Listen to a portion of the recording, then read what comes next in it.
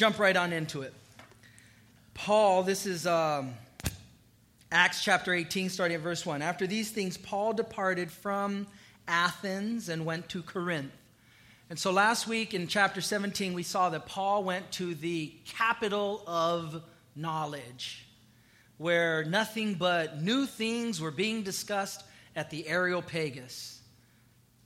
It was Mars Hill is what it's known as.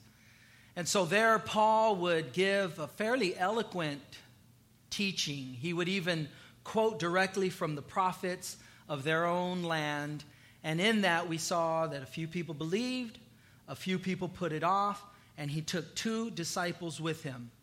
And so he leaves now Athens and he heads to Corinth. Corinth, the armpit of the known world then. In fact, to be called a Corinthian was somewhat of a cuss word. If you really wanted to put somebody down, if you really wanted to get them good, you're worse than that. Wait, hold up. You're a Corinthian. Oh no, for real. Is this on now? Those are fighting words. Let's go. To be called a Corinthian would be like just a wretched, debauched, just an ugly, no set of morals and values kind of person. And that's where God is driving Paul to go and minister there. If you want to get some insight, I'll give you a little homework. I always probably leave you guys with more questions than I answer. But I'll open this one up for you. You want to see how bad Corinth was? Paul would write Romans chapter 1 from Corinth. Romans chapter 1 shows a spiral of degradation within humanity as humanity kicks God out of the picture, and you begin to see their life and what it looks like when individuals kick God out of their life. It's just a degradation, a spiral that just goes downward, downward, downward into a place where people don't know which way is up, where they begin to call good bad and bad good. And so Corinth is where he's headed. Verse 2 says, and he found a certain Jew named Aquila, born in Pontus, who had recently come from Italy with his wife Priscilla. So we have Aquila and Priscilla, because Claudius had commanded all the Jews to depart from Rome, and he came to them. So because he was of the same trade, he stayed with them and worked, for by occupation they were tent makers. Now, so what Paul would do as a tent maker, every rabbi, Paul being an ex-rabbi coming out of Judaism, every rabbi was commended to have a trade so that they can support themselves in the ministry. And so by trade, Paul was a tent maker.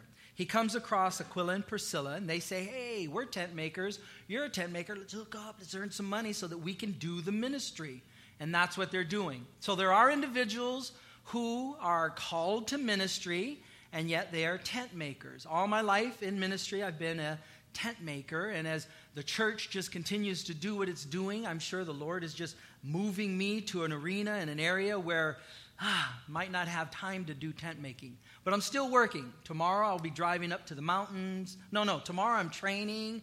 And then Tuesday I'm driving up to the mountains. And then Friday I'm bringing that group back from the mountains. So the Lord still got me working outside as I continue to minister within the church. And it's a joy for me. But it's just the schedule's just squeezing. So pray for me. And pray that God will give me the grace to just continue to do what he's called me to do. So by trade, Paul is a tent maker. Now, is there anything wrong with receiving money from the ministry? No. The Bible declares that there's a scripture about ox, and, as the ox treads, don't deny him his meal. Something like that, right? Yeah. Don't muzzle the ox. There you go. So let him feed as he works. And so nothing wrong with that.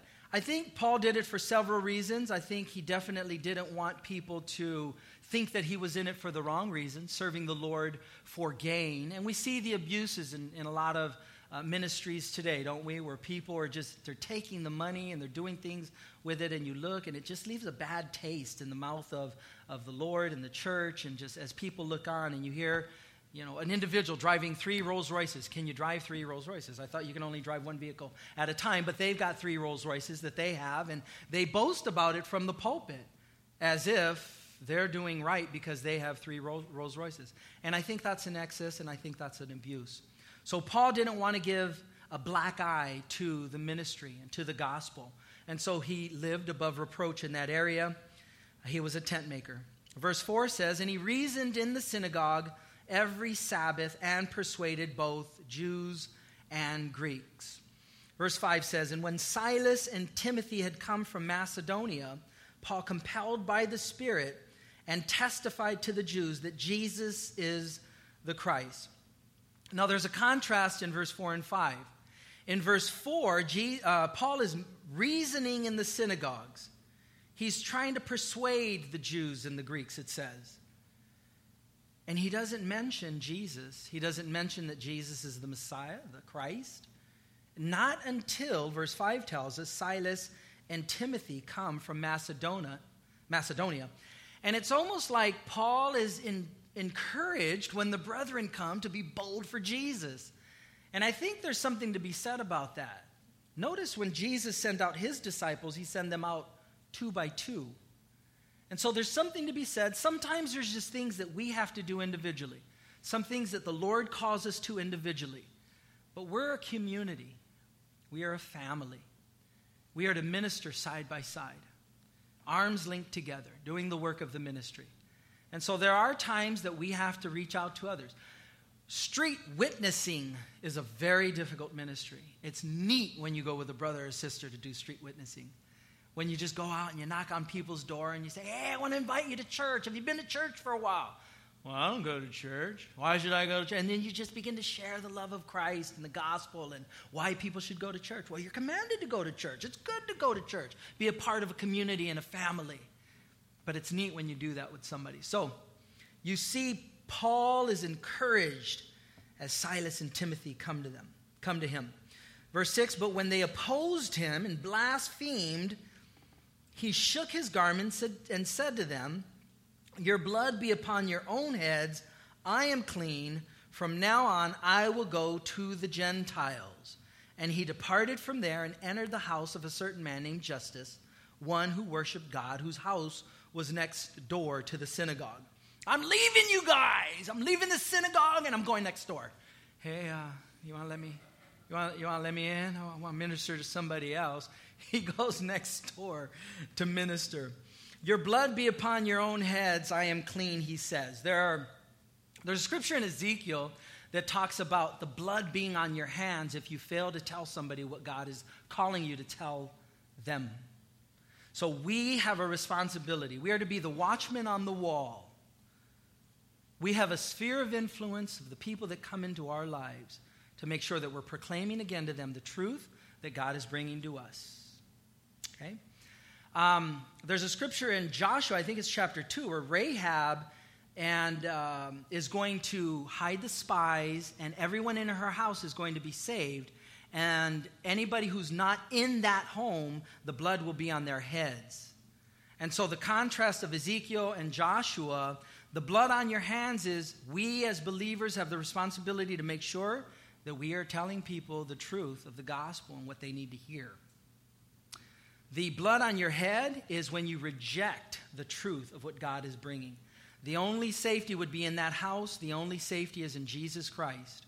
And so if people make a conscious choice to say, Jesus, don't want it, all right, blood's going to be on your head. And that's exactly what Paul is bringing to these Jews. I've told you that Jesus is the Christ. I've shared with you the gospel. Your blood is on your head. It's no longer on my hands. My hands are clean. I'm clean of this because I've spoken the truth to you. I've delivered the message to you. So now your blood's on your head. You're going to have to deal with that. So he goes next door to Justus. Verse 8, then Crispus, the ruler of the synagogue, believed on the Lord with all his household, and many of the Corinthians, hearing, believed and were baptized. And so the new ruler of the synagogue, he ends up believing by seeing what's going on next door, and that's exactly what we're supposed to do. We're supposed to provoke the Jews to faith in Christ. Our lives are supposed to exemplify the light of the world and what's happening in our lives as Christians, that Jews would look on and say, wow, man, look at the favor that God has on their life. And so that's exactly what happens to this individual. Verse 9, now the Lord spoke to Paul in the night by a vision. Do not be afraid, but speak, and do not keep silent. Now the Lord spoke to Paul. What did he speak to Paul? A word of comfort. What happens as we've been going through the book of Acts? Every single time Paul finds success in ministry, Peter finds success in ministry, the apostles find success in ministry. Wasn't Paul dragged out of Lystra and stoned and left to die? Absolutely. So every time he finds success in ministry, he gets this incredible persecution and warfare. And so he is troubled. Do not be afraid means he was afraid. And the message that the Lord gives him is, Paul, don't be afraid. Don't keep silent. Verse 10, for I am with you and no one will attack you to hurt you. For I have many people in this city. What a word of encouragement he gives them. Now, Corinth, again, the armpit of the world. I have many people in this city. I wonder, were the many people in the city already converted? Or would it be, I see the beginning from the end, and I have many people in this city, Paul, that you are going to use to bring out of the kingdom of darkness and into the kingdom of God's marvelous light. And I believe it was the second. Garden Grove. God's got many people in this city. Orange County. God's got many people in this county. Los Angeles. California. God's got many people. And we are the ones that need not be afraid. We are the ones that need to hear that and say, Lord, you've got many people in this city. Will you use me to bring those people out of the darkness that they find themselves in? That I would be comforted in fellowship with those like-minded believers as they're coming to you, as they're being set free from what they're in. And so what a word of encouragement that God brings to Paul. Verse 11 goes on to say, and he continued there 1 year and 6 months teaching the word of God among them. 1 year and 6 months, by far, this would be the longest stay that Paul would have up to date. A lot of times he'd be there a couple weeks, maybe sometimes 2 months was a long stint. But in this case, he's there 1.5 years and continuing on with them from the point that he was already in Corinth, teaching the word of God. The contrast between teaching and preaching, you teach believers, you preach to unbelievers. And as you're sharing from the pulpit, both should be happening simultaneously. The gospel should be going out preaching so that the unbelievers would come to know that God loves them, come to recognize that God has a plan for them, come to understand that Jesus Christ died on the cross for their sins, preaching. But then you have teaching, expounding the word, breaking it down, bringing the cookies down to the lower shelf so the kids can have at them, as Dr. Walter Martin used to say. Not up there, right? We're teaching sheep, not giraffes, right? So it's good because you guys have a guy that's like real simple, simple-minded, kind of no brain cells working up here. So I keep it real simple, okay? And so that's teaching and the difference, the contrast. But what did he do? He taught the believers. He taught the believers. I come from the church that I was saved at. It was preaching every Sunday. Preaching, preaching, preaching, preaching. What happens when all you hear as a Christian is preaching, preaching, preaching? You don't grow. You don't grow in your faith. You don't hear the doctrines that need to be taught. You don't hear the truths that you need to be walking in. You hear the gospel over and over and over and over.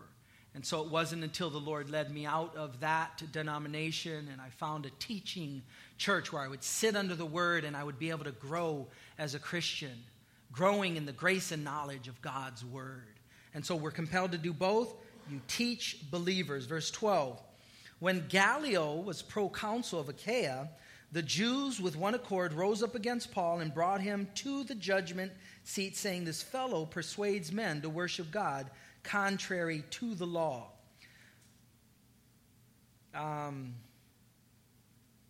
So Paul is being accused of doing something that he's not doing, because it's from their perspective that they're saying that this fellow persuades men to worship God contrary to the law. Contrary to their understanding of the law, yes. Contrary to the way they looked at it, yes. Contrary to the law, God's word, no. They wanted a Messiah that would come and be a political figure, a political leader that would set them free from the I don't know what that word is, tyranny of the head politicians. They didn't understand that this Messiah would have two advents. And so they put the two comings together, and all they did was concentrate not on the suffering Messiah, but on the victorious Messiah. Jesus is coming back, and Jesus will rule and reign. And he's coming back not as the Lamb of God, but he's coming back of the wrath of the Lamb. He will judge the world. He will judge a Christ-rejecting world, and he will rule and reign. But they were putting those two together, and they wanted him to rule and reign on the earth, not in heaven. Verse 14, and when Paul was about to open his mouth, Gallio said, interesting that I see, it's almost like Paul doesn't need to open his mouth. When he was about to open his mouth, Gallio steps up and he begins to defend him. And I think that's very important for us. In the multitude of words, sin is not lacking. And so we sometimes need to hold back the words that are coming out of our mouths. We need to be very careful. Wednesday's study was all about the tongue. And we were encouraged to get the hint. God gave us 2 ears and 1 mouth, so we should listen twice as long as we speak. And so we have to be careful. Don't be quick to defend yourself. Don't be quick to rise up, even if it's righteous indignation. But did you hear what they said about me? Time proves truth. Time will reveal lies. So time proves truth. If you're living in truth, if you're walking in truth, time is going to reveal it. No matter what they're saying, no matter what's being said about you, no matter what's going on, time is on your side. In the same way, living lies, ultimately, eventually, it'll be exposed over time. So live the truth. Live with a clear conscience. Let them say what they will. Let them rag on you, bag on you, talk about you. Because over time, it's going to be vindicated. And so here Paul doesn't even need to, he tries to open his mouth. Gallio says, to the Jews, if it were a matter of wrongdoing or wicked crimes, O Jews, there would be reason why I should bear with you.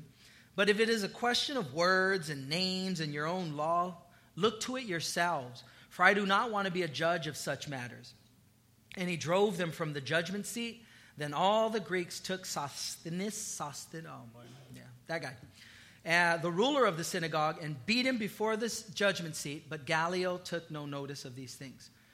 Now, interesting, in the original Greek, that could be Greek or Jews, and unfortunately here it's translated Greeks. The Greeks took him and beat him. It would make more sense, wouldn't it, that the Jews were upset and they beat Sosthenes, whatever that guy's name is.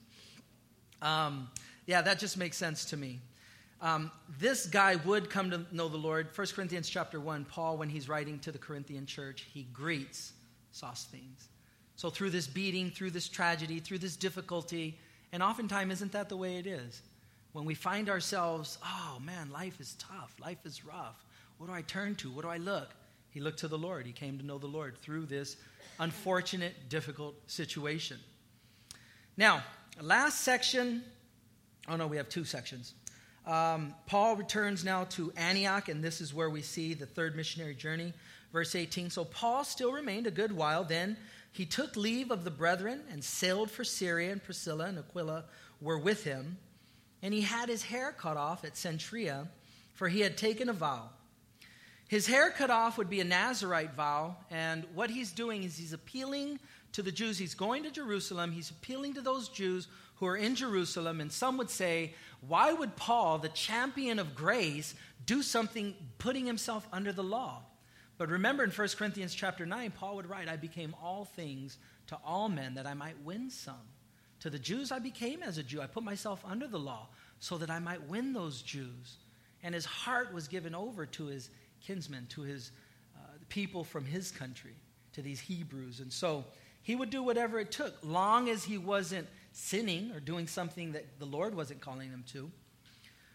So he had his hair cut. Verse 19, and he came to Ephesus and left them there, but he himself entered the synagogue and reasoned with the Jews. When they asked him to stay a longer time with them, he did not consent, but took leave of them, saying, I must by all means keep this coming feast in Jerusalem, but I will return to you again, God willing. And he sailed from Ephesus. Now this God willing thing is awesome because James would tell us the same thing. Hey, you guys who are doing business, you guys who have your life all scoped out and planned out, you know what? Don't say tomorrow we're going to do such and such or we're going to go to this place or that place.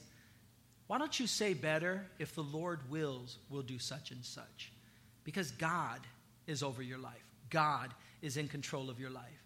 And you should live and speak in such a manner that people know that God is in charge of your life. And so you can have plans, nothing wrong with having plans. You can have goals and objectives, but recognize that God is over your life. And just throw that little simple thing out there. Hey, tomorrow, Lord willing, we're going to be heading on over to that place or this place. And so that's exactly what Paul does here. Verse 22, and when he had landed at Caesarea and gone up and greeted the church, he went down to Antioch. After he had spent some time there, he departed and went over to the region of Galatia and Phrygia in order, strengthening all the disciples. So again, he's on this third missionary journey now. He's strengthening the individuals that had already come to the Lord. And so years have passed, and now he's just edifying them. He's building them up. This is the ministry that the Lord has called him to. Now, this last section of Scripture, we're introduced to this guy Apollos. Neat guy. In his simplicity, powerfully used by the Lord. God will take you right where you're at. Right where you're at. The moment you give your life to the Lord. And we have this idea, well, I've got to go to 3 or 4 years of seminary, and I got to study, and I got to learn all the Scriptures, and don't bother me, I'm learning Scriptures. And no, because the message is it's in this cracked cup. We're vessels, right? Jars of clay pots. The treasure is not in the vessel. It's not in the fact that we're clay. The treasure is the message. And the message is in us. And the message is shown through us as we are broken. What? 2 Corinthians 10. Awesome study. What? As we are broken, that light just shines through us. And we think, well, I got to get it all together. I got to stand up straight and walk in a certain way so that people think I'm a perfect Christian because that's how they're going to come to the Lord. Really? They're going to come to the Lord looking at your life saying you're perfect? They're never going to come to the Lord because you and I can never be perfect.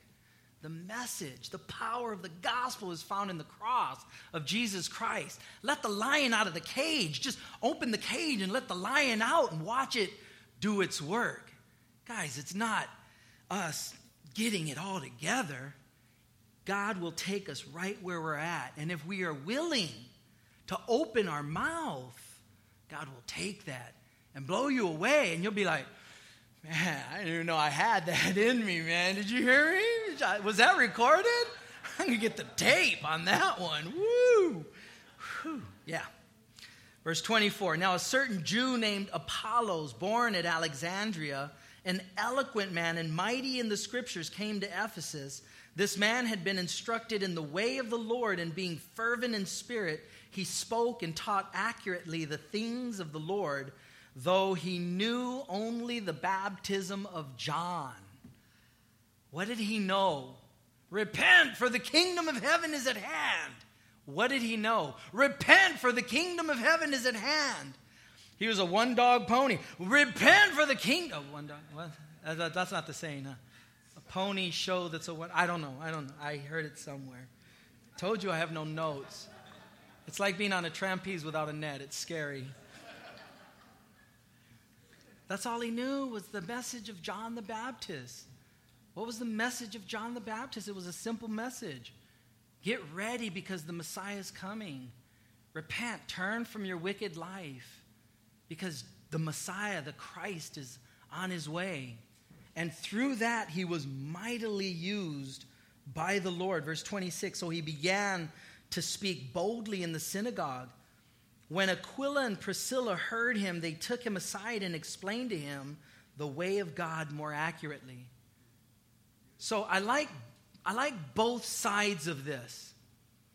Priscilla and Aquila are servants of the Lord, and they know the whole story. They know the full gospel. They know the baptism of the Holy Spirit. They've got it all. And yet they're okay to sit in a sanctuary where they know a little more than the guy who's sharing. They're okay with that. And I thank God for many of you who have endured my simplicity and yet have come to me and said, hey, brother, I don't know if you know, but there's a scripture over here that says this, and it expounds something for me. And I'm like, whoa, that's a word from the Lord for me? Thanks.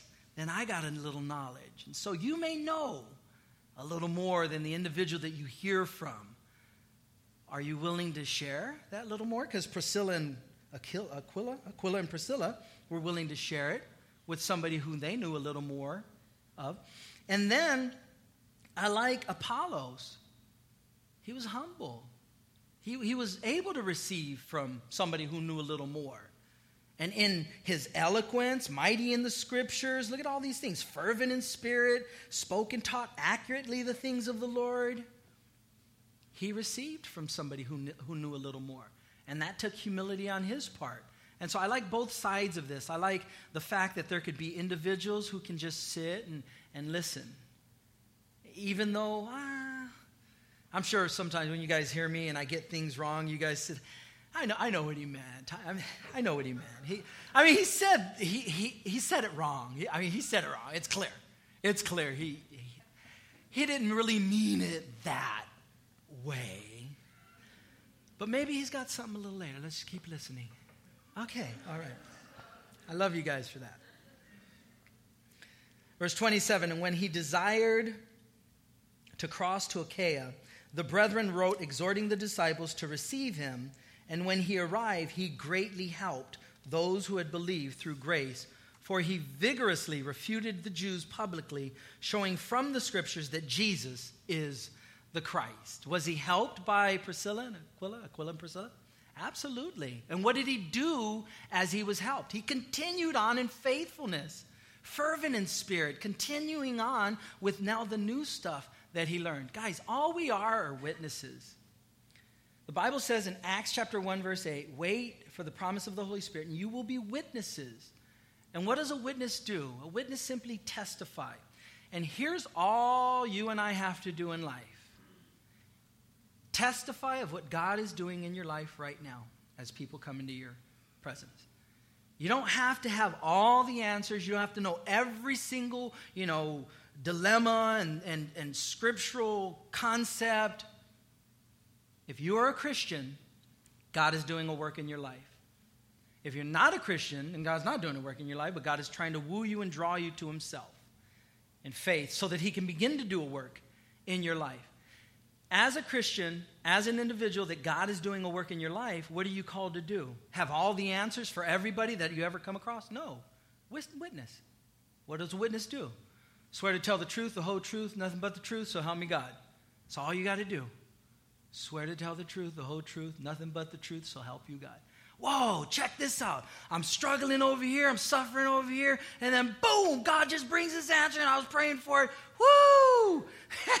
That's pretty cool. Whoa, God's doing that. God did that, and God, you prayed, and God answered. Whoa, that's pretty cool. God must be real.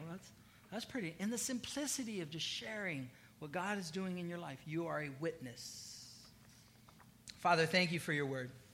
We thank you, Lord, for the example of Paul and Apollos. Lord, we thank you for Aquila, Priscilla, and Father, just their faithfulness to continue to, as they head out, to be faithful, Lord, to present truth, to take a brother just under their wing and bless them.